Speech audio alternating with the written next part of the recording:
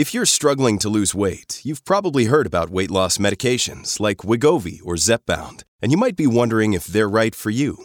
Meet PlushCare, a leading telehealth provider with doctors who are there for you day and night to partner with you in your weight loss journey.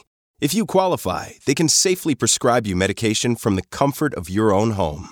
To get started, visit plushcare.com/weightloss. That's plushcare.com/weightloss. plushcare.com/weightloss. I wanna live outside of all of this.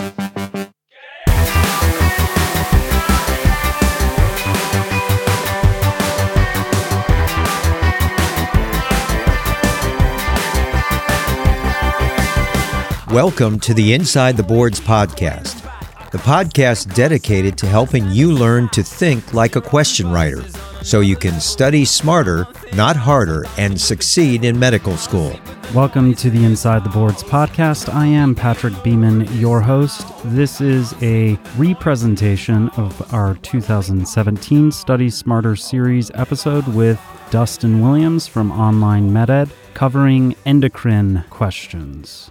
As you've listened to the Study Smarter series this year, I just want to thank you all for your support. I hope that it has been helpful during your Step 1 dedicated prep. If so, please tell your friends, especially the incoming first years or those starting second year, to stay tuned to what we're doing both on this channel, the Study Smarter channel, and the main Inside the Boards podcast channel. Come late August, we will be doing a Step 2 Study Smarter series, and I do want to just kind of update you with respect to the Inside the Boards All Audio Q Bank. As you know, probably, the first year edition is powered by Lecturio and Osmosis. The third year or clinical version is powered by Online MedEd. We are rapidly increasing the amount of content that we're putting up, finally, and because of that, I am going to offer a 12, 18, or 24-month subscription to the All Audio Q Bank. For our early supporters, you can get a 33% discount on this beta version. So what that essentially amounts to is 12 months of access for $50, 18 for $60, or 24 months for $70, which is a pretty decent deal, I would say. Just click the link in the show notes to this episode, or go to our website, insidetheboards.com/QBank, and at the top left of the page, there is an ITB All Audio Q Bank button. If you click the drop down and hit the 12, 18, or 24-month option, click Sign Me Up, open the show order summary tab, and inputting the discount code Study Smarter, you will get 33% off the long-term subscriptions to our All Audio Q Bank. And once we get an app out, you will get free access to that as well. And that should be no later than the 1st of January, with our hope being that we're able to get out a beta version of an app to make the content delivery much more smooth within the next 3 months. I know that whole checkout process is a little clunky, so it's probably best just to click the link in the show notes. As always, thank you so much for listening and for supporting us. I sincerely hope that the start of this academic year is your best year of medical school. Enjoy. So, Dustin, thanks for coming back. Yeah, my pleasure. I like this podcast. No, I'm thanks. probably going to do a few more after this. Absolutely. Yeah. I would be so honored. How's the cat doing? The real cat is doing great. She's a little lonely with all my travels, but the Online MedEd cat's doing fantastic. We actually just hired a marketing firm, and the dude who runs it loves cats. So I'm finally winning the war between Jamie and I. There's definitely going to be more cat. All right, let's get into this. What do you do? What did you do when you were preparing for Step 1? How did you approach questions? Do you have a systematic approach, or do you just kind of take it as it goes? To be honest, I actually studied using the Kaplan videos, and I could not bear to stand Golian, so I couldn't use Golian, and Pathoma didn't exist. So Step 1, UWorld, Kaplan videos. And that actually did really well for me because I was able to practice. And at the time, I did it wrong, right? I did it the way everyone else does, which is read the vignette, read the question, read the answers. I learned since then how questions are written and therefore how you should actually take them. And I've actually created a method for success. It's on Online MedEd, the next level methods for success. It's a free video. There's no paying content. It's all free stuff to read about. And it's basically what I learned from Jeff Weiss. He made us write questions as a means of teaching residents how to take board-style questions. And actually, it was really interesting to figure out the methodology. And I don't say this to brag. I say it to prove a point. And even my residents at the internal medicine residency program in Baton Rouge still won't do it my way.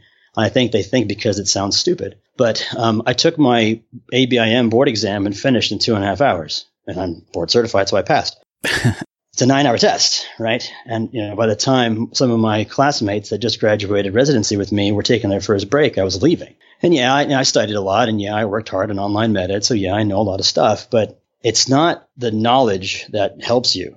What I learned was how to write a question, and therefore I learned how to take a question. And I'd actually like to spend a couple of minutes just explaining it. Absolutely. That is the whole reason I call us Inside the Boards, because the goal is to teach students to think like question writers, because I myself was a mediocre test taker, a standardized test taker. And then once I started writing and then editing like thousands of questions, there's a certain facility you get in answering questions, even apart from knowing the content. And despite the NBME and NBOME trying to avoid having questions that can be answered or answer choices that can be whittled down through test wiseness, there still is a lot of test wise principles that you can learn to improve, I think, your score. Focusing, I guess, on the how more than just the what. So yeah, absolutely. Let's hear it. Right. Actually, I think that I hate the USMLE that it's used as a way of getting people into residency and like valuing a human or a doctor against each other. But I do think that the USMLE actually does a really good job. If you're going to standardize and automate a test-taking process for physicians, they do a pretty good job, right? Because there are no accepts, no nots, no multiple choice, multiple right answers, no all of the aboves. So there is some test wiseness, right? Because all the questions have to be written under the same principles. It makes it so it's easy to get good at taking the test. And we actually have this in our shelf step prep guide, which is also free on Online MedEd. It says that, how do I want to say this? You have to train your mental faculties, just like a competitive athlete will train the rest of their body, right? If a boxer gets in the ring and all they've done is just skip rope, they don't have the strength, the ability to box to keep up. But if they don't do the jump rope, then they're not going to have the endurance to stay in the ring. And part of test taking is doing the thing that you're going to take. Like you have to train for the test. Yeah. In doing so, hopefully you learn stuff along the way, but you have to train for the test. And that's part of the game.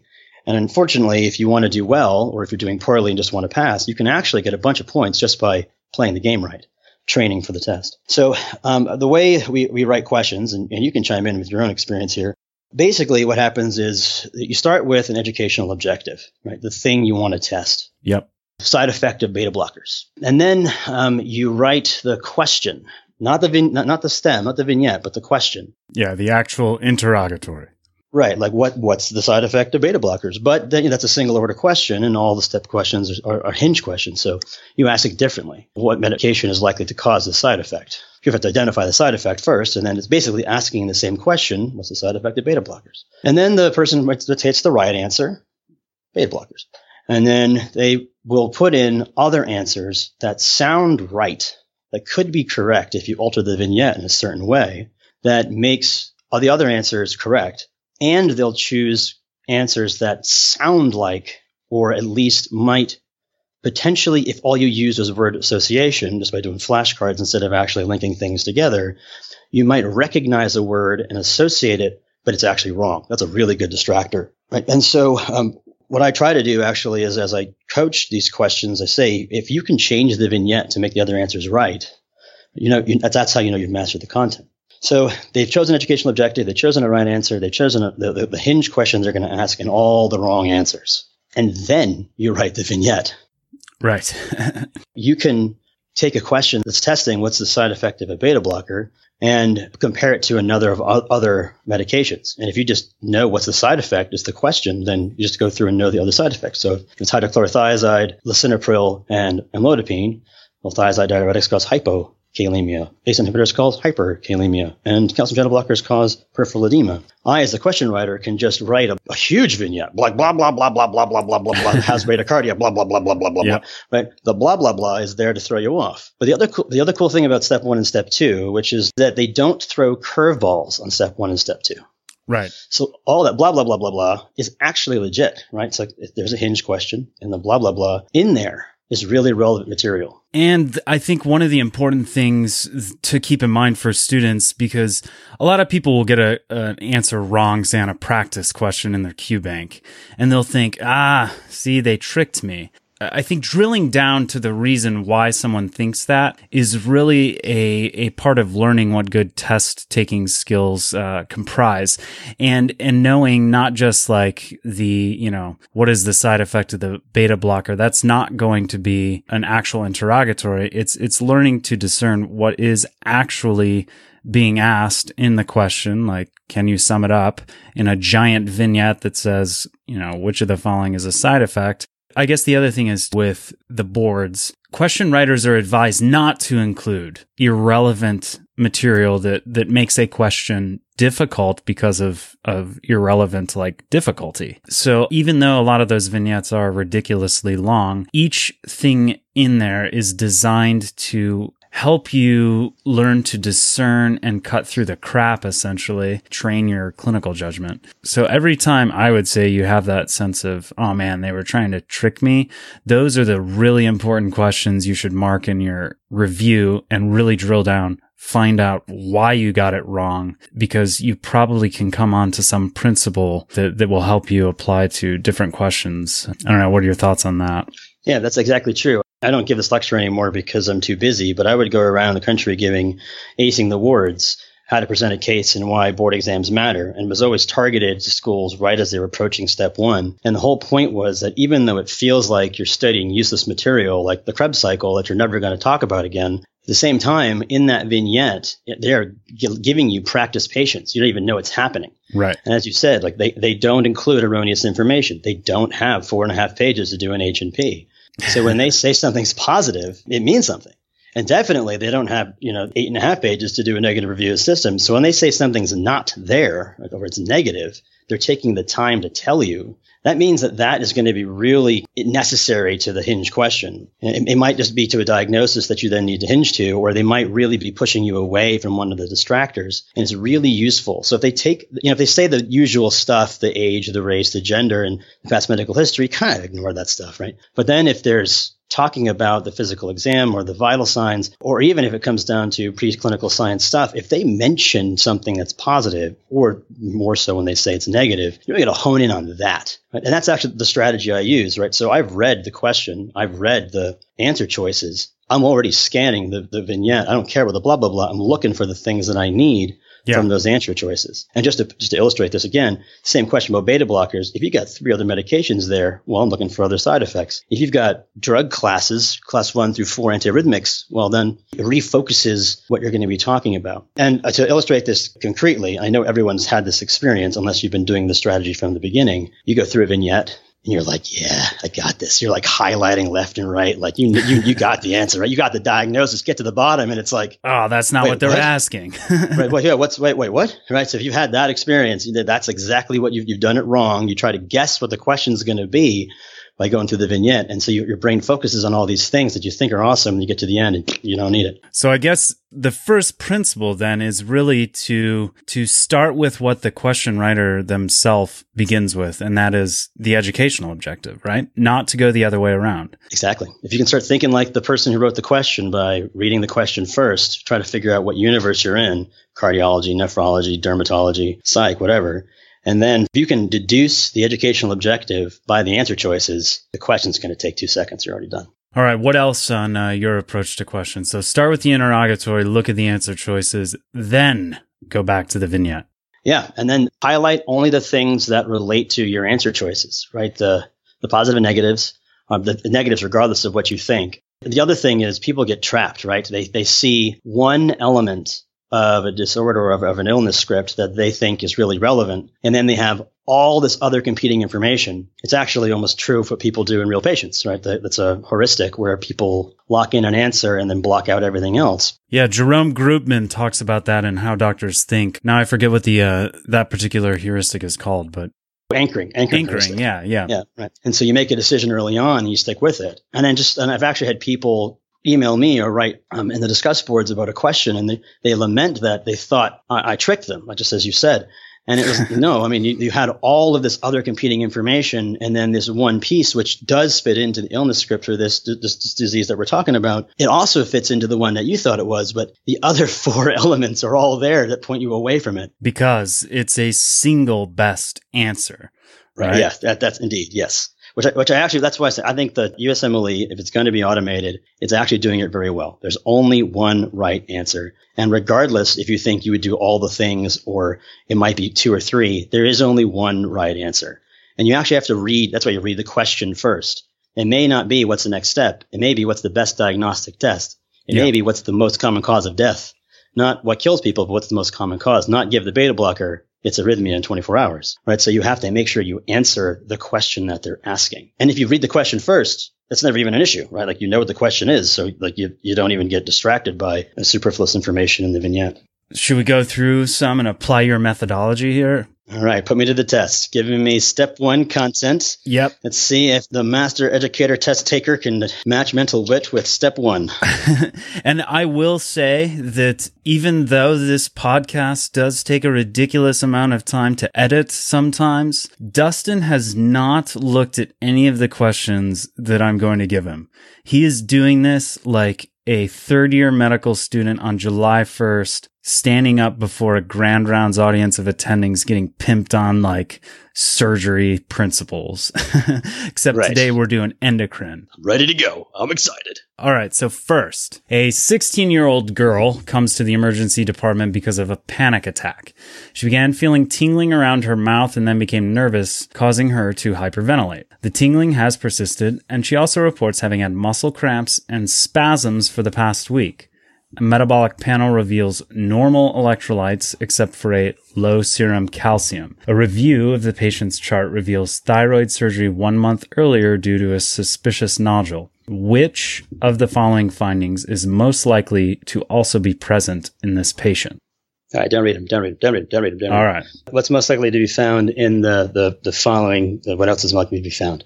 We had thyroid surgery, low calcium, and she's got tingling of the perioral area and muscle cramps, right? She's got hypocalcemia. I thought first it was going to be a panic attack, and I was looking for stuff about albumin and low CO2, but then she's got perioral tingling. They tell you low calcium and thyroid surgery. She's had a parathyroidectomy. So I'm looking for low PTH. So maybe we're going to get into basic science stuff, and then or physical exam findings like Chvostek sign and Trousseau sign. So let's read the answer choices. You are so nervous because like you know all this clinical stuff for hypocalcemia because you're a doctor, but this is step 1 content. You never know what's going to get thrown at you. I never know.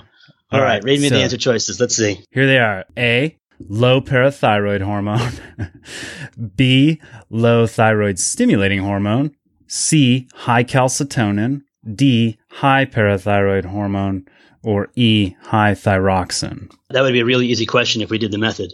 If you read the question first, I would see those options and see, okay, there's thyroid and calcium stuff. And then I just go to the vignette. And as soon as I see thyroid surgery, that's like the buzzword, right? If you accidentally take out the parathyroids and you remove the thyroid, it's anatomy, you're going to tank the production of PTH, and low PTH leads to low calcium. The decreased TSH, always backwards, right? Decreased TSH would actually mean hyperthyroidism, right? That would be what they're expecting there is a low T4, which would cause an increased TSH because of the thyroid surgery. So let's look at that. So B, low thyroid stimulating hormone. You might think, okay, so the patient had thyroid surgery, so they're probably trying to tell me her thyroid's out, right? So 2 errors here. 1, not, I guess, thinking through where does thyroid stimulating hormone come from, because it actually comes from the anterior pituitary, right? So that would be wrong in and of itself, but I could see how somebody could easily make that mistake if they were just kind of scanning a question and didn't really think through what was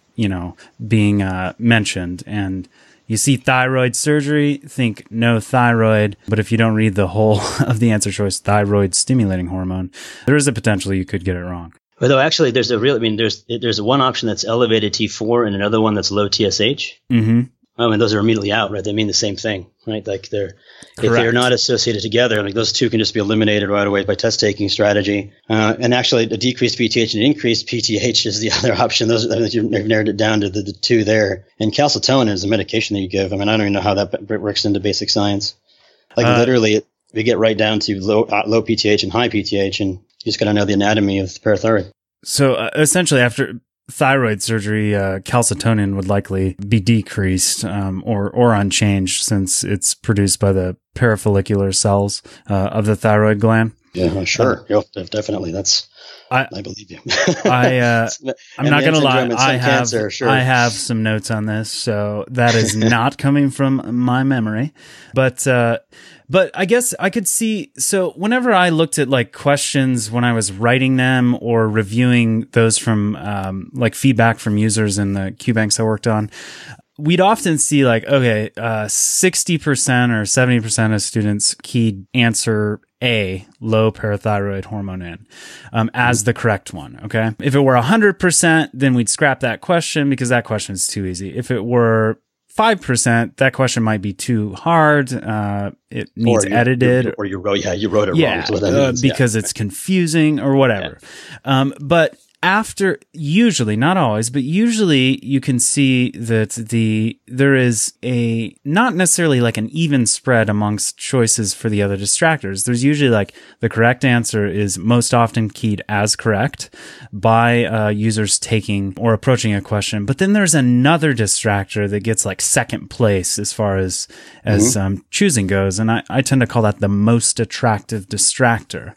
And it's less clear in this particular question, but I would say if you were scanning this quickly, perhaps, and maybe you were sick during your endocrine block during second year, and you read this question, you might think, okay, panic attack, right? They always say in behavioral science or psychiatry, make sure you check the thyroid, because hyperthyroidism can be an organic cause of panic type symptoms, including tachycardia. So I could see somebody thinking, oh, okay, so this is probably something related to the thyroid. The thyroid was operated on, but all of that would be untrue. So I guess that thyroid surgery is not really a red herring. It's essential, but not because the surgery is on the thyroid, but like you said, because the anatomy of the parathyroid glands. They didn't give the calcium, it'd be a much harder question. And I think that if the TSH was elevated was one of the options along with increased thyroxine, that I think would be actually a better question, because the TSH should go up after thyroid surgery, but you don't know how much it's going to go up, how soon, and maybe they poked the wrong thing so the thyroxine could be up. The fact that they gave you low calcium in thyroid surgery just makes like the PTH, it's like the PTH, right? Like that's like the vignette was all that blah, blah, blah I talked about, right? Like the perioral tingling was great, but like blah, blah, blah, blah, blah, blah, blah, low calcium thyroid surgery, I was done. My parathyroidectomy. And this is what I mean when I said I could take my ABIM exam in 2.5 hours, because I would do this, right? Like I would just hone in on now I probably got some wrong because no one's perfect. Yeah. Well, no, but I mean, like, it wasn't like, oh, I don't know. I just, I picked what I thought the answer was. I probably was distracted a couple times, but overall it didn't matter because I passed. Let's move on. Next one. A 27-year-old woman, Gravida1 Para1, comes to the OB clinic because of agalactorrhea, fatigue, cold intolerance, hair loss, and unintentional weight gain for the past year. She had placenta accreta during her first pregnancy, with an estimated blood loss during the delivery of 2,000 cc's. Which of the following is the most likely cause of her symptoms? I mean, I know the answer already too, right? She's got placenta accreta, blood loss, pregnancy. It's going to be Sheehan syndrome.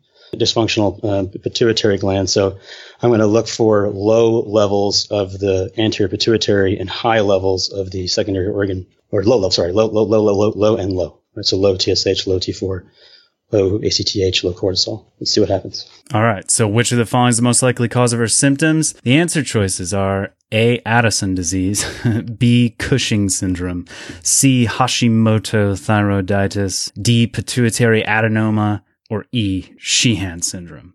You are correct. All right, good. But that's actually really hard, because Addison's, first, I'm surprised they use eponyms. I thought we're getting away from that. Addison's disease is a primary adrenal deficiency where you're going to have not enough cortisol be produced because of a lack of all the adrenal. So no mineralocorticoids, glucocorticoids, or androgens. Right. So Addison's cramps out, and that's actually could be with the huge hemorrhage, 2,000 cc's. Is a lot. So I guess you could think you might have killed off the adrenal glands, but I would be going after low blood pressure from the low cortisol and maybe some potassium abnormalities. They probably have to give you potassium abnormalities if they really wanted you to go after Addison's, even though that's not actually the common presentation. Cushing's is too much cortisol. That's weird. I mean, I think that if you thought that Sheehan's was associated with the pituitary adenoma, maybe you might think Cushing's syndrome or Cushing's disease, but hypertension, diabetes, hypertension. Hashimoto's, I think, was close because fatigue, cold intolerance, weight gain. But Hashimoto's is an autoimmune destruction of the thyroid, which wouldn't have anything to do with the pregnancy. And as soon as you said G1P1, I was like, Sheehan syndrome in my head. Exactly. If they give you G1P1 and it's like after delivery, I mean, it's going to be one of the complications there. Yep. And then pituitary adenoma. If you just got to that one and didn't read all the answer choices, that's technically not wrong. Sheehan syndrome is, a huge hemorrhage after delivery, and that causes essentially necrosis of the pituitary. But yeah, and I think that you bring up another good point too. So yes, they are trying to get away from eponyms, but all right, one thing when you study that you have to keep in mind is know what entities are called, like all their names. So E, Sheehan syndrome, also sometimes referred to as pituitary apoplexy. You could even just descriptively hemorrhagic necrosis of the pituitary gland. Like, know what the entity is, especially if there is some notable eponym that it's going to be hard to get away from, like Cushing syndrome. Like,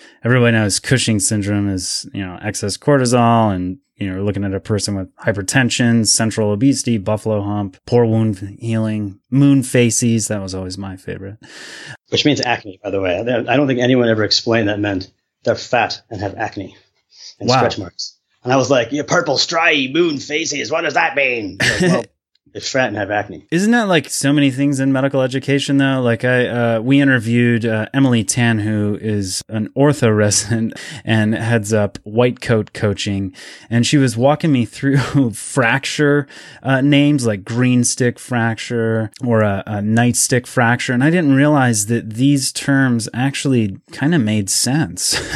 It was very educational, and I was like, wow, it took me 4 years of medical education and completely lost on me.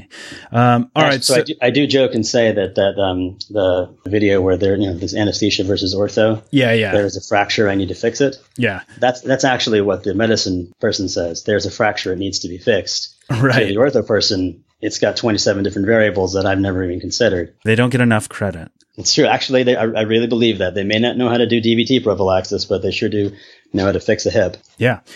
When you need mealtime inspiration, it's worth shopping Kroger, where you'll find over 30,000 mouth-watering choices that excite your inner foodie. And no matter what tasty choice you make, you'll enjoy our everyday low prices, plus extra ways to save, like digital coupons worth over $600 each week. You can also save up to $1 off per gallon at the pump with fuel points. More savings and more inspiring flavors make shopping Kroger worth it every time. Kroger, fresh for everyone. Fuel restrictions apply. All right, so Addison disease. I would say one little fact to remember, though, about Addison's disease for step one is that, yes, it is usually an autoimmune condition, but uniquely, it can also be caused by Mycobacterium tuberculosis. That's, I think, a concept that shows up a lot in the step one review literature, if you will. Most common U.S. is autoimmune. Most common worldwide is disseminated TB. Don't forget about Neisseria meningitis. Waterhouse Friedrichs and... Yeah, look at that. Look. You pull that one out of your head? Or I you pull did that out of the book? actually. Yeah. Nice. That Well one done. was tons of useless information that sticks with you from med school. All right, let's move on. 24-year-old man comes to the clinic for his annual checkup. His past medical history is non-contributory. Blood pressure is found to be 152/78. The measurement is repeated and shows a similar result. Physical examination shows no other abnormalities. Lab tests show hypokalemia and low plasma renin activity. Which of the following conditions is the most likely cause of these symptoms? Well, it's hyperaldo. So let's find out which one. See, like Hypertension, hypokalemia. Absolutely. All right. So if you weren't a board certified internal medicine physician, though, you'd have to read each of these, and you might struggle. Yeah, let's read them out anyway and go through them, because I think it's going to help explore the system that I use to make that answer so concrete and obvious to me. All right. So A, aortic coarctation. B, carcinoid syndrome. C, primary hyperaldosteronism. D, unilateral renal artery stenosis. Or E, extracellular fluid contraction, or volume contraction, we could say. I actually have a video in the intern content which explains this pretty well. I used the Katrina switch, right? So you just draw a picture of a glomerulus. Yeah. At the JG apparatus, I've got a switch, only it's a Katrina switch. In my house after Hurricane Katrina, when I bought it, a couple of light switches were just down was on and up was off. And rather than remembering not like the ones that have to be congruent to be off, and if they're different, then they're on, like just one light switch, down was on, up was off. I mean, typical Katrina flip. And I use that system to measure the flow through the nephron. And if the flow is high, it pushes it to off. And if there's not a lot of flow through the system, it falls to on. And the JG apparatus makes renin. Renin makes Ang2. Ang2 tells a little fat hat on top of the kidney to make aldosterone. Aldosterone's job is to reabsorb sodium and kick out potassium. And then that's so the aquaporin channels can be inserted under ADH's influence to reabsorb water. Water follows salt. So as I heard this question, I said, okay, well, I actually wasn't sure what it was at first, but it was obviously hypertension. And as soon as you said hypo-K, I mean, that's a buzzword. Hypertension and hypokalemia is hyperaldosteronism. But then the question actually got really good, because it gives you a couple of reasons why there might actually be a bunch of reasons why there is hyperkalemia. So the idea with this system is if the flow to the kidney is low for whatever reason, then the switch will fall to on, which means renin will go up, Ang2 will go up, aldosterone will go up, and sodium's reabsorbed, potassium is lost in the urine. So hypertension and hypokalemia only tells me that it's an aldosterone-mediated process. Yeah. Aortic coarctation is going to prevent blood flow to get to the renal arteries. Most coarctations that people survive are past the great arteries, but are usually above the renal arteries. So our aortic coarctation could be a secondary hyperaldosteronism. So that would actually, like, the blood flow to the kidneys will be reduced, and so renin will go up, Ang2 will go up, aldo will go up. The same thing is true of renal artery stenosis, right? You have a decreased flow to one of the kidneys. The flow is down, so the switch is on, renin up, Ang2 up, aldo up. So you have another secondary hyperaldosteronism. And even extracellular fluid contraction, I think what that's saying is it's a volume contraction being volume down. Yeah. That too would put the flow through the system to be low, so the system would be on, renin up, Ang2 up, aldo up. That's another cause of secondary hyperaldosteronism. So you're looking, those three answer choices all have in common that they would... Hyperaldo. Yeah, they would increase or upregulate or whatever the renin-angiotensin system. Right, but if you didn't know that system really well, and all you learned was hypertension, hypokalemia, as I did, all of them are right. Like, all of them are hyperaldosterone states. The thing that separates this question to primary hyperaldosteronism is the renin, right? The low renin means that it must be a primary hyperaldosteronism, because aldosterone is increasing the return of fluid, and Ang2 is increasing, well, it's blood pressure and fluid thing. So the flow to the kidney is increased. So the flow switch is turned to off. So renin should be off and aldo should be low, but it is inappropriately elevated. And even in a test-taking strategy, if I saw three options were secondary hyperaldosteronism, I know they're all wrong. Correct. Right? They all mean the same thing, unless they gave me like a bruit in the abdomen or for some renal artery specific stenosis. differentiator, like an essential piece within the vignette to rule something in. And you have to look at those things. Those are like the, not buzzwords, but patterns or like highlights of a disease that you just have to kind of know intimately to and be on the lookout for within reading the vignette. But all right, what about carcinoid? Like, what are some good things to know about carcinoid for step one? For step one, 5-HIAA in the urine. Carcinoid comes from the lung and the liver. Lung and the gut. It only causes problems when it metastasizes to the liver. Since the lungs and the liver break down carcinoid, when you have a intestinal carcinoid, it's going to release whatever it does into the bloodstream. It's going to cause right-sided cardiac fibrosis broken down by the lungs, so you don't get anything problem with the left side. And if you have a lung carcinoid, you're going to release the stuff into the bloodstream back to the pulmonary vein into the left side. So a pulmonary carcinoid will have left-sided cardiac fibrosis. And then the carcinoid stuff is flushing diarrhea and cardiac fibrosis. I'm not sure how it influences the renin system at all, actually. I guess maybe stimulated to increase vascular tone. Because you're flushing, you'd have like hypotension, tachycardia, you're volume depleted, diarrhea. Yeah, that might be a stretch to get you to secondary aldosteronism. That would be a really good question, actually. All of those are some way of secondary hyperaldosteronism, and they gave you a low renin. So you could flip the renin to be elevated, and then you'd have to use the physical exam to find out which one is the right answer. Coarctation with the low blood pressure on the feet, cold feet. Renal artery stenosis with a Bruy.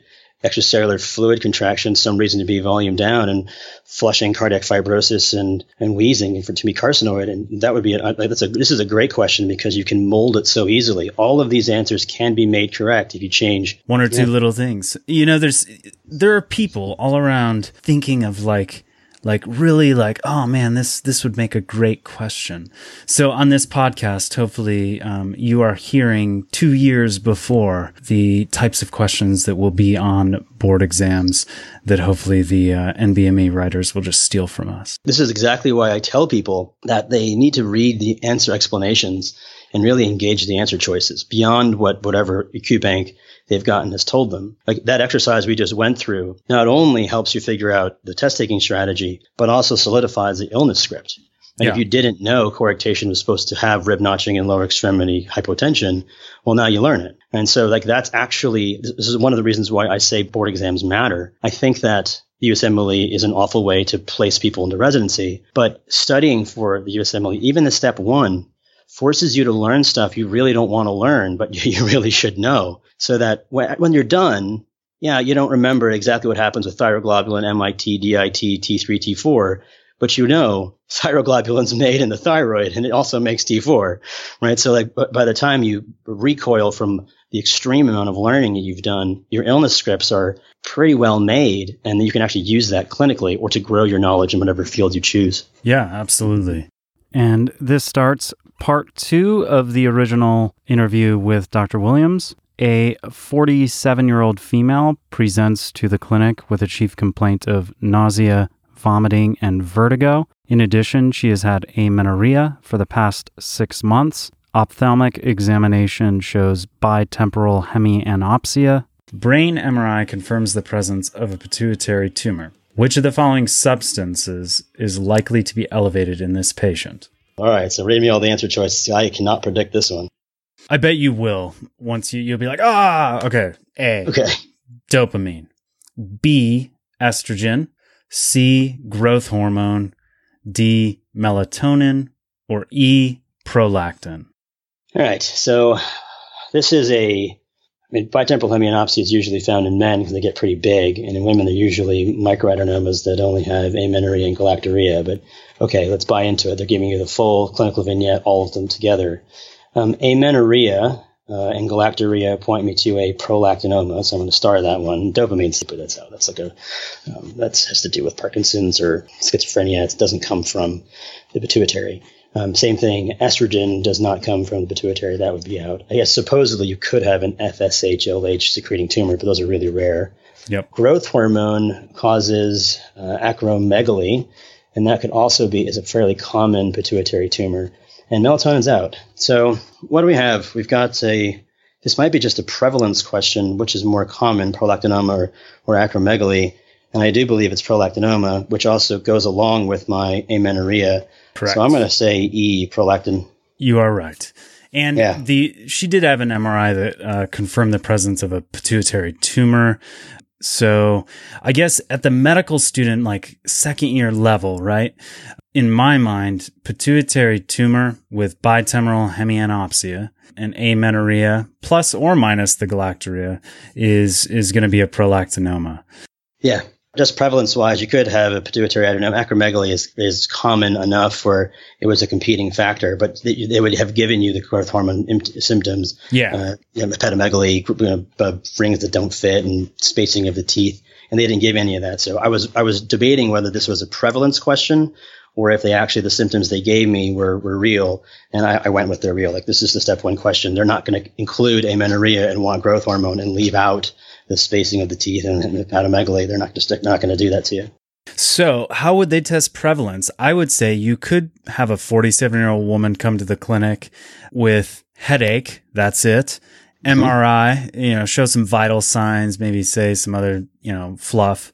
And then the brain MRI shows the presence of a pituitary tumor. Which of the following substances is likely to be elevated in this patient? And then each substance could be a potential adenoma. Because, really, any pituitary hormone could be elevated based on the cell that is transformed, right? So you could have an FSH-producing adenoma. You could have a growth hormone-producing adenoma, prolactin, or TSH producing adenoma, but the most common is going to be prolactin. Prolactin, right? That's exactly it. If they gave you bitemporal hemianopsia, they would have justified the MRI. But if they left out the amenorrhea and just gave you the nausea, vomiting, vertigo with headache, that was all to lead you to get to MRI. And the MRI shows an anterior pituitary. And so what's most likely to be elevated is really asking what were most common anterior pituitary tumor, and that is one of prolactin. And you just have to know prevalence. That would be a mean question. I think the step one's not going to do that. I think they're going to give you symptoms. Yeah, that's too much. Do you think it's safe to assume that at the second year level, you can consider pituitary adenoma, which is a general term, as equivalent to a prolactinoma for most purposes? I actually have my endocrine lecture set up so that I include acromegaly. I think my own way of categorizing might have actually thrown me off, because those are the two that I teach about. Those are the two that are clinically relevant. Yeah. And prolactin is by far more common. And I think I tricked myself because of the clinical medicine. You're right. Prolactinoma and pituitary adenoma, just by prevalence, really should be linked together, unless they try really hard to give you competing physical exam information or laboratory stuff. That you should just don't jump right to that, right? Yeah, I would say yes. Pituitary adenoma equals prolactin. This is going to get you 95% of the cases. And if you need to get that question right, that is a trick. You're going to get a 275 if you get it right. So it's safe to say pituitary adenoma, prolactinoma. Yep, equate them. Oh, the other thing is bitemporal hemianopsia is something I think is a very high yield thing to know what that means, but essentially, the tumor would push on the optic chiasm, and since the fibers of each eye that are responsible for the lateral visual fields, the temporal visual fields, cross at the optic chiasm, you cut both those out, and essentially you've got almost like tunnel vision. It's useful to look and memorize and know and understand the anatomy of the visual pathways. And just as you did, though, the anterior pituitary adenoma is prolactinoma. If you've got bitemporal hemianopsia, you see those words, tunnel vision, loss of the lateral fields. They can describe it any way. If you see bitemporal hemianopsia, it's a pituitary tumor. Yeah. You could skip everything else and just jump to the MRI and then start looking for what is the tumor that's producing this. I mean, it's they try to get away from buzzwords, but as you develop illness scripts of diseases, I mean, there are buzz phrases. There are things you should look for. Like, that's good clinical medicine, right? Exactly. If someone comes in with toe pain, it's probably not an MI. If they come in with crushing substernal chest pain that radiates down their arm and they're a dude, I mean, it's an MI. It's okay to do that. Right. So I think that things like bitemporal hemianopsia, anterior pituitary adenoma, like all those things can be one-to-one linked with these buzzwords. This one's good. You're going to enjoy this one. All right. A 35-year-old woman comes to the office because of headache, increased sweating, and intermittent stabbing pain in her right flank. She has no chronic medical conditions, does not take any medication, does not smoke or use other drugs or alcohol. Her family history is significant for thyroid cancer on her maternal side. Physical examination shows that the patient is pale and appears anxious. Her heart rate is 120 beats per minute, and her blood pressure is 210/120. Which of the following diagnoses is most consistent with this presentation? Do you want to think through this, or do you want me to? Oh, I know this is my first patient in residency. I know. We'll do the exercise. Go ahead and read them off, and then I'll explain. A, anxiety disorder. B, essential hypertension. C, hyperthyroidism. D, multiple endocrine neoplasia type 1. Or E, multiple endocrine neoplasia type 2. That is brutal. That's right? A tough question, right? I know. Yeah. So my first patient in residency ended up being an MEN2B. She was 35 years old. She came in with stabbing left flank pain and a headache. Blood pressure was 210/120. She was pale, diaphoretic, tachycardic. And I stumbled on the diagnosis, right? I got a CT scan of the head to rule out a head bleed. She didn't have that. And eventually I got down to, I thought it was just going to be pheo. And then pheochromocytoma led me to take a look at her family history. She had a thyroid cancer unknown, and then I ended up diagnosing her with MEN2B. So this is an unfair question because literally this is the patient, my first patient of residency as an intern. I was seeing her independently on the Apollo service, which means that both I and the resident were seeing people independently, and it took me about 5 days to make the diagnosis. And I got at SHM, Brad, who runs the whole mystery diagnosis thing, was like, "Hey man, can I use your case for mystery diagnosis?" I was like, "Yeah, I guess, sure, whatever." And he's like, "You'll never see one of these again, right?" And I've been searching ever since. Yeah, so this is totally unfair. I mean, it's MEN2B. But let's just go through the question. Again, I will repeat, this was totally not scripted. Yeah, that's right. Totally not. It's amazing. So anxiety disorder is a great distractor, right? Young woman, no history. She easily ruled out, though, because of the blood pressure. Right. I mean, even if the blood pressure was a little high, I mean, they're selling the blood pressure, right? That is obviously pathological, over 200. Right? Like, if it's just a little hypertensive, it could still be anxiety.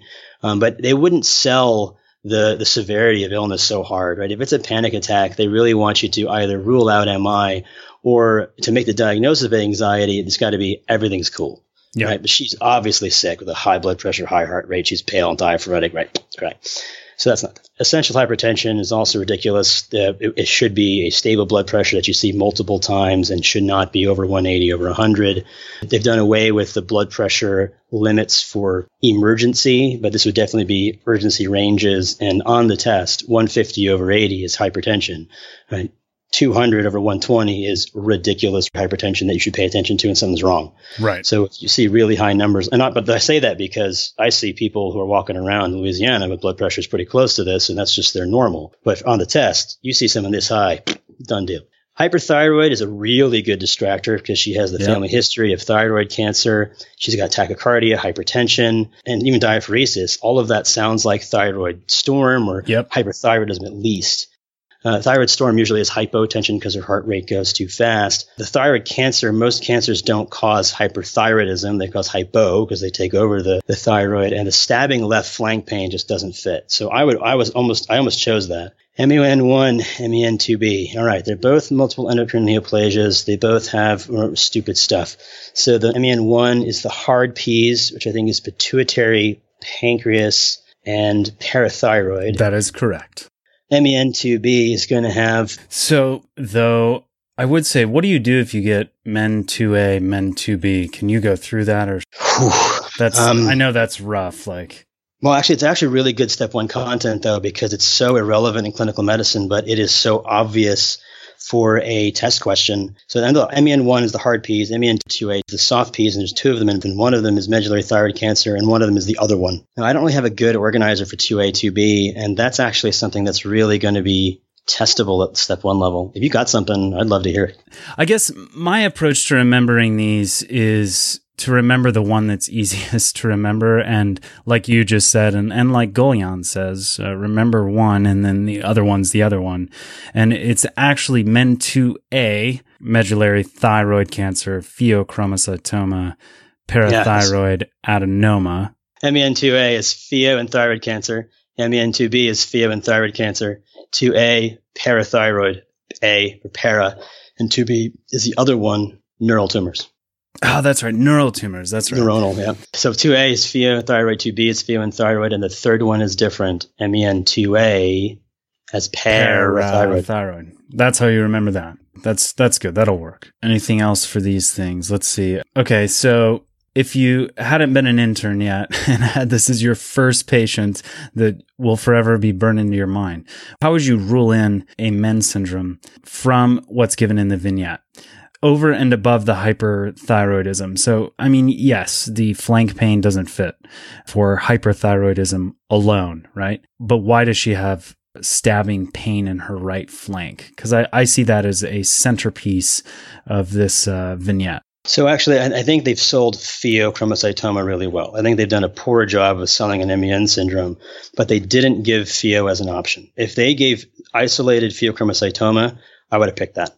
Yeah. Because they, other than the thyroid cancer, they didn't tell me she has risk factors for multiple endocrine neoplasia. We talked about the P's already, but the stabbing left flank pain, that it usually actually doesn't present that way, but they're saying, hey, something is wrong with the adrenal kidney area.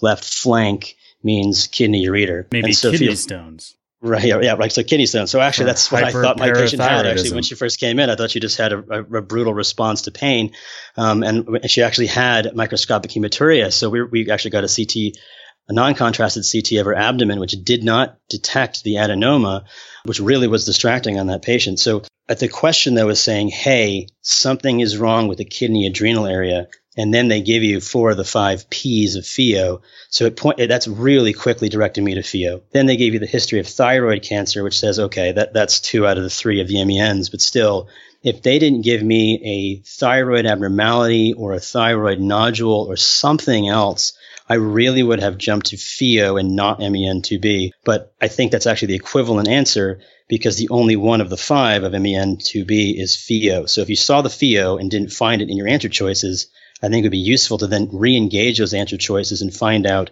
which one of them includes pheo, and that's MEN2B. Yeah, and 2A too, right? Right. Yeah. Sorry. So just of the 5. Yeah. Yeah. Of the 5, it's MEN2B, but they could not have put MEN2A and 2B together. That's just ridiculous. That's just someone being mean. This question, really, the educational objective here was which of these syndromes is pheochromocytoma part of? Yeah, exactly. So that helps you rule out the MEN1. There are going to be certain concepts that you do kind of have to memorize, and part of that is going to be the distinction between MEN1 syndrome and MEN2, and the pheochromocytoma is an essential part of the MEN2 picture over and above MEN1. And I liked that. Hard P's. I never thought of that for MEN1. Pancreatic, parathyroid, and pituitary.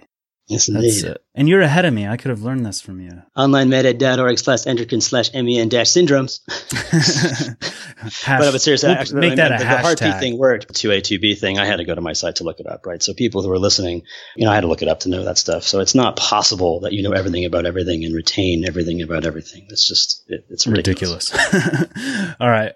One more. A 17-year-old comes to the clinic because she has not undergone puberty yet. She emigrated from another country 2 years prior, and her mother underwent puberty at 12 years old. Her vitals are normal, including a temperature of 37 degrees Celsius, which is 98.6 Fahrenheit. Pulse is 82. Respirations are 12 per minute. Her blood pressure is 162/94. Physical examination shows a female with Tanner stage 1 development of the breasts and no pubic hair. Pelvic examination shows ambiguous external genitalia and a blind vaginal pouch. Laboratory studies show a potassium of 3.1, and further studies show a decreased serum androstenedione. Abdominal ultrasound reveals bilateral masses within each inguinal canal and enlargement of the adrenal glands. Which of the following is most likely deficient in this patient? And feel free to rewind the elements of that vignette before we discuss that for the listeners. There's a lot in there. This one is difficult to do, over audio, I think, especially. But I would say that there are a lot of vignettes that are this dense on board exam questions. So you've got... This is why you read the question first. I bet they're going to be 17, 21, 19 hydroxyprogesterone. You are close. The answer choices. So, all right, we'll just keep our usual format and go through these. So the interrogatory, which of the following is most likely deficient in this patient? A, 11-beta hydroxylase. B, 11-deoxycorticosterone. C, 17-alpha hydroxylase. D, 21-hydroxylase. Or E, brain natriuretic peptide.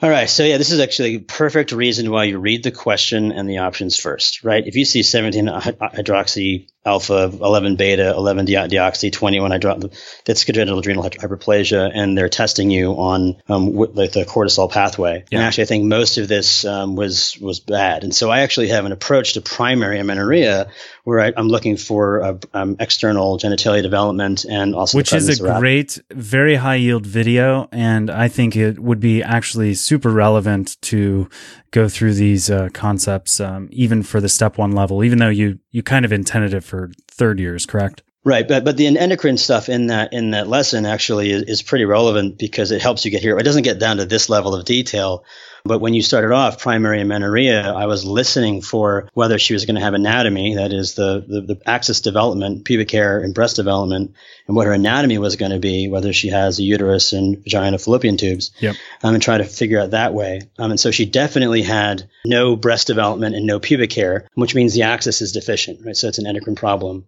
I wanted to see if she also had some sort of anatomy issue, and she seems to have a blind vaginal pouch, which seems to mean that she's got something wrong with anatomy as well. And broken anatomy, broken axis is kind of weird, but then they kind of gave you the answer, right? So if you just ignored the whole beginning, I was thinking about Kallmann syndrome. I was thinking about Mullerian agenesis and testicular feminization, which I think is androgen insensitivity syndrome now. I was kind of like, going through all the, I was like, oh my God, this is going to be hard. But then they told you at the end that there's bilateral masses of the inguinal canal and the adrenal glands are bilaterally hypertrophied, right? So the whole blah, blah, blah, blah, blah, blah, blah, blah, blah came down to there's adrenal hyperplasia and she has primary amenorrhea. The ambiguous genitalia is useful because, the body's not sure which one she's got, testosterone and estrogen. And so I would just say this is a cortisol pathway issue. The diagnosis is congenital adrenal hyperplasia. And I really don't know the answer at all because I haven't engaged this stuff in a long time. But I think the 17-hydroxy is in the urine, so it's going to be the 21-hydroxylase, which is correct. But I literally am just guessing. So even though I think I made the diagnosis correct on the vignette, I have no idea what the answer is, which happens sometimes. So the answer is 17. So she has a deficiency of 17 alpha hydroxylase, which was choice C. And the reason is CAH from 17 alpha hydroxylase is characterized by an inability to produce the glucocorticoid and androgen hormones, right? And a resultant increase in mineralocorticoids, which I think is probably what they're trying to get at with the elevated blood pressure, likely due from sodium retention, and her potassium was a little low, 3.1. So I got both the diagnosis and the answer wrong. All right, good job. That's a really hard question, though, and it's almost like so. The educational objective here is: do you know the cortisol pathway, and can you find the area that's broken? I think if I started there, I would, if I had it in my head, which I don't, I would draw out the cortisol pathway, at least rough it, and see which of the deficiencies. I actually didn't even latch on to the hypertension and hypokalemia, even though we literally just talked about it. I missed the hyperaldo state, and then got totally distracted by the amenorrhea and the bilateral adrenal glands. I knew it was congenital adrenal hyperplasia, but I think I totally botched the explanation of what's going on here endocrine-wise. And that just goes to show you, sometimes you're going to get a question wrong. It's totally okay. Well, okay, so we did, I think we got through 5 or 6 of these. You only got one wrong. If you get 80% correct on your step 1 exam, you're probably going to get a pretty good score. All right, so a 17-year-old boy comes to the endocrinology office for an evaluation of delayed puberty. He says that his sense of smell has been impaired since childhood. His vital signs show no abnormalities. Physical examination shows sparse facial, pubic, and axillary hair, rounded body contour, underdeveloped genitalia, and small testes. Sounds like a string of insults that would be slung at someone. Laboratory studies show decreased LH and FSH serum levels. Serum testosterone is also decreased. Prolactin is 18 nanograms per milliliter and normal is less than 20. TSH is 2.0, which is normal. Which of the following is the most likely diagnosis? A, constitutional delay in puberty. B, hyperprolactinemia. C, Kallmann syndrome. D, Klinefelter syndrome. Or E, panhypopituitarism. All right. They have the word they didn't say anosmia, but trouble with smell. Pretty much a Kallmann syndrome already. Yeah. So like, I'm just going to mark that one. Yeah. Like, I can't think of another reason why that would show up on the boards, like anosmia or difficult sense of smell.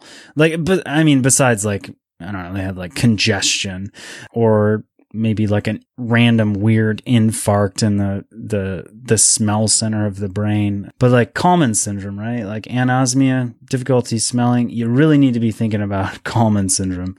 But I think it's a good point, though. Again, it's why you read the question and the answer choices. If there is anosmia and everything's about postnasal drip, sinusitis, pharyngitis, it's going to be about stuffy nose. Right. If it's delayed puberty, then you're right. You're delayed puberty and anosmia together. We're done. But I think it's actually a useful system to work through, right? Because this one really tests your knowledge of the anterior pituitary down to the testes to growth. And the whole point is, and I actually usually think about this in terms of a girl. So this was like functionally difficult for me because they talk about it in the way of puberty in girls. FSH and LH are supposed to stimulate the testes to make testosterone. And I'll just say testosterone. That's easy for it's a guy. And that'll induce puberty.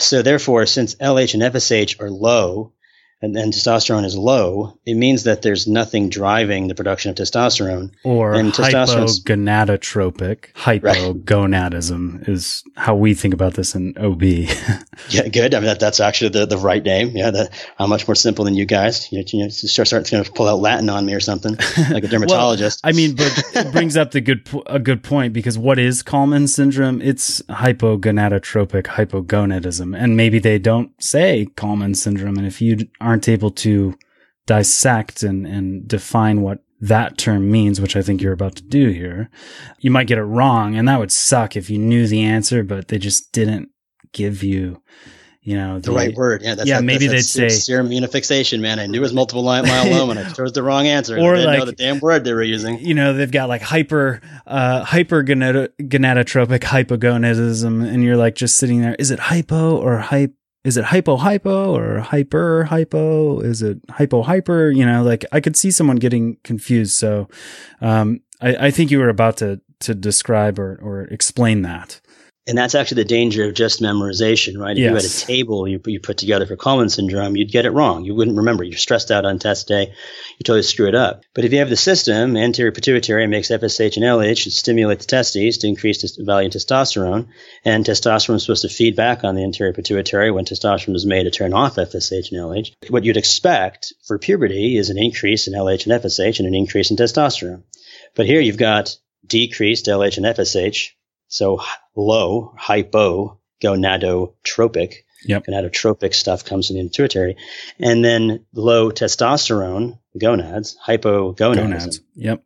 And so what I expect to see is one of those to be elevated. But since they're not, it means that the primary issue is hypogonadism, but the issue comes from the anterior pituitary. The fact that the prolactin and TSH is normal, it means the rest of the anterior pituitary is working. That makes a constitutional delay a really attractive answer, right? Because it sounds like the axis just hasn't started yet. Yeah. But unfortunately, at 17, that's no longer constitutional delay. If the age were different, like 13 or 14, that would be constitutional delay in my mind, but without the anosmia, of course. So The fact that he has anosmia and a functioning rest of his anterior pituitary pushes me to Kallmann's, but constitutional delay, make him 15 and have no anosmia, I think that would count as constitutional. The panhypopit, normal prolactin and TSH, okay, that's that right there. And he has no reason why. Again, that's the Sheehan syndrome or some sort of infarct. Yeah. Hyperprolactinemia would be tough in a guy, amenorrhea, galactorrhea in women, bitemporal hemianopsia in a guy. But hyperprolactinemia does cause problems with the axis, so maybe that would actually be a reason why he might not be getting his growth spurt. And I missed the fifth option altogether because I heard anosmia. I stopped listening. Yeah, so C was the correct answer, Kallmann syndrome. Then we had D, Klinefelter's, E, panhypopituitarism. Klinefelter's, right. So he'd be tall and lanky and have a weird genome. And I actually, XXY, I know they're tall and have some problem with their gonads, but they're hypogonadism. But if he hit puberty, the FSH and LH would be elevated, trying to tell the testes to turn on, but they wouldn't turn on. So if Klinefelter's, the LH and FSH should be up, not down. Yep, that is correct. See, I have to think about this too, like as I go through. But that's perfect. I mean, that's what you should do. You should be able to think through what these things mean. Panhypopituitarism was the last one. So why isn't everything's wrong with? Right. Yeah. The normal prolactin. Actually, there's normal prolactin. That's why it's not hyperprolactinemia. Duh. Right. They actually have a normal level. And then panhypopit, the TSH would be also abnormal. Panhypopit supposed to be everything's busted, and it's only two things. So it's just the axis, not everything else. So Kallmann syndrome, hypogonadotropic hypogonadism, anosmia. It's a deficiency in the GnRH secreted by the hypothalamus. Remember that for the boards. You can take that with you to test day. In your mind, you can't actually take anything that says that or a recording of that in with you on test day. Please don't, in fact, because leave it in your locker if you do. Yeah, leave it all. All right, Dustin, thank you so much for your time and being subjected to that pimping session. You did phenomenally. If you took step one today, you'd at least get a 270, at least. I would maybe pass, actually, but yeah. Thanks for the kind words. I'm sure they're going to throw some mitochondrial DNA stuff at me, and I won't know what the hell's going on. But yeah, and this was actually kind of fun. It's just I was worried about it when I walked in. I didn't prepare anything, and I was hoping that my test-taking skills would get me through. And sure enough, for the most part, they actually work. So there you have it. That truly is a best of the ITB podcast, one of our most popular episodes. And for those of you who stuck around to the end, thank you. I want to tell you about a kind of a fun thing we're doing. So this is going to be a fake USMLE question campaign, and we're tying it to a contest. So from now until July 15th, head over to Twitter, go to my page @BoardsInsider, look for the pinned tweet. What we're doing are fake USMLE questions. So here's an example. If Deadpool were in a USMLE question vignette, his most likely diagnosis would be A, dissociative identity disorder, B, bipolar disease, C, antisocial personality disorder, or D, other. So here are the contest rules. You want to tag the character on Twitter. For instance, Deadpool is @DeadpoolMovie in the question vignette, and just set it up like if the character were in a USMLE question vignette, his most likely diagnosis would be, and then make a Twitter poll, pick 4 answer choices, and tag Inside the Boards, as well as Gomerblog. That's @BoardsInsider and @Gomerblog. And then finally, use the hashtag FakeUSMLE. The most creative fake USMLE question will get a 1-year subscription to our All Audio Q Bank for free. We'll have fun while doing it, maybe learn something, I don't know. It was just something that I thought would be a lot of fun, and you can also do it on other social media, I guess Reddit, Facebook, and Instagram, where on each platform we are @InsideTheBoards, or you can just send us an email to info@insidetheboards.com if you would like to contribute to the fake USMLE campaign. Just wanted to thank Rao Reynolds and Enter Shikari for letting us use the track Live Outside off The Spark, their new album, about which Rao said, "What I was trying to do with this album in marrying the personal and the political is to ensure that human vulnerability is laid bare and to not be afraid to speak about emotions. Plus, this album is a little lighter than what you heard previously with the song Anesthetist. At any rate, check out entershikari.com.